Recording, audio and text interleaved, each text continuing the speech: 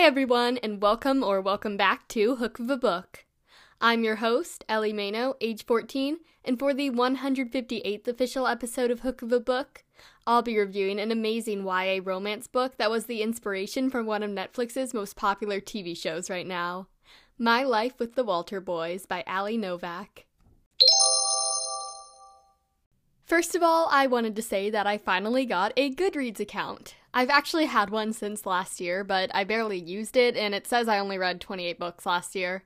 Those are just the ones I remembered to log since I used another platform last year.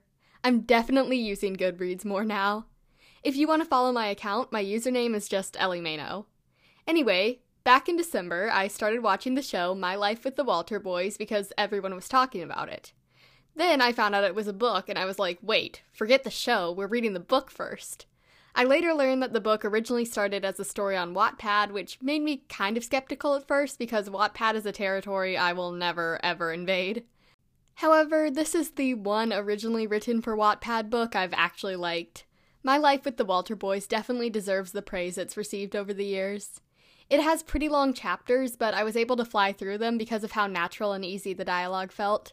This is the first realistic fiction book I've read in a few weeks because I'm pretty deep in my fantasy era right now, but I truly love this book and I highly recommend it. Honestly, I think it's much better than the show. Let me read you a summary of My Life with the Walter Boys right now. 16-year-old Jackie loves her life in New York. She lives with her mom, dad, and older sister and attends an all-girls private boarding school.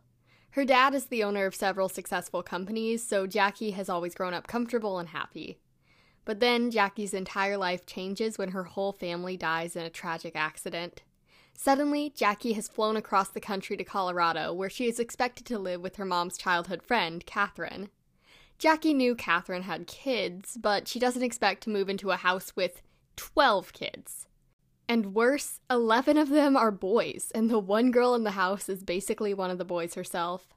This is a situation that is way out of Jackie's comfort zone. The Walter boys are loud and crazy, and their varying ages mean that there are always many different activities occurring in the house at once. Jackie is completely overwhelmed, but when she starts school, she begins seeing different sides of the Walter boys. Some of the older boys, such as Cole and Alex, who are both around Jackie's age, are actually insanely attractive, and Jackie is beginning to realize that maybe it's not exactly a terrible thing to be living with the Walter boys. Jackie is drawn to Cole almost immediately, but she's kind of put off by his player personality. Cole is one of the most popular boys in school, and his bad boy persona seems to attract almost half the girls in the school. Alex, however, is quieter and a bit more intellectually focused than his brother. Jackie is also starting to befriend Nathan, one of the older Walter boys, and he may be her first true friend in Colorado. But living in this new house isn't easy, especially because many of the boys don't think Jackie, a pure city girl, belongs on their ranch. Some of them are determined to make her life miserable, and they often do this when Catherine and her husband, George, aren't looking. Jackie is in way over her head, trying to navigate a love triangle with Cole and Alex. Will she be able to find her place in Colorado and finally get used to her life with the Walter boys?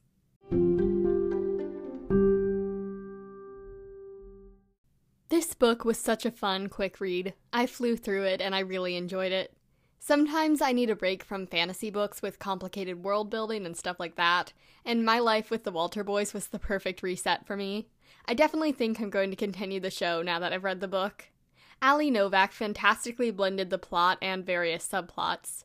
If you're a fan of books like The Summer I Turned Pretty, you'll definitely enjoy My Life with the Walter Boys. Let me read you a passage from My Life with the Walter Boys right now. When I walked into the kitchen, Catherine was standing at the stove, stirring a pot of something boiling and shouting orders at Isaac, who was helping her. 2 dogs chased each other around the room, making it hard for everyone who was trying to set the table for dinner. George almost dropped the salad bowl when he tripped over a dog running between his legs. Zach and Benny, the youngest set of twins, were sitting on the floor 3 feet apart playing some type of handheld video game with a cord connecting each boy's device. I nearly choked when Zach yanked Benny's away from him and yelled, "You lose!"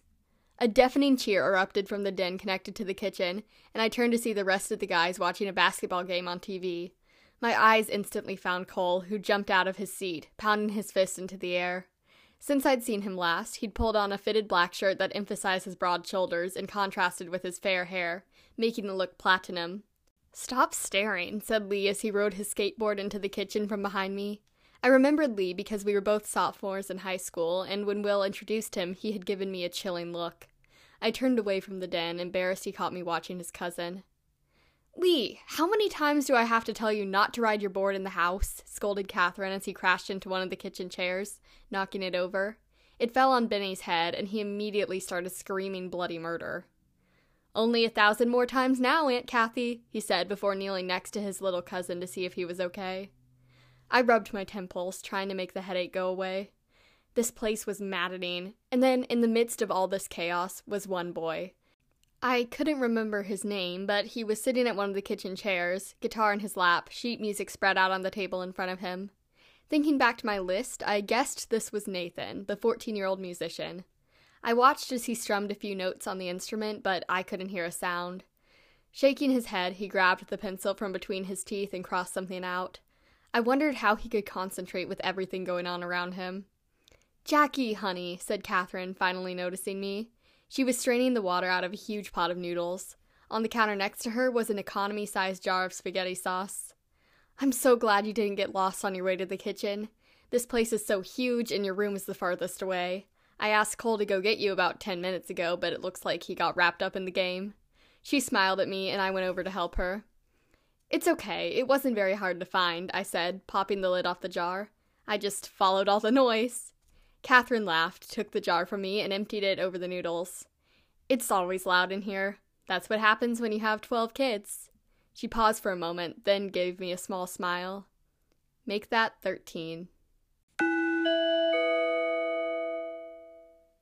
I chose to read that passage to you because it takes place when Jackie has just moved in with Catherine and the Walter boys, and she's pretty overwhelmed.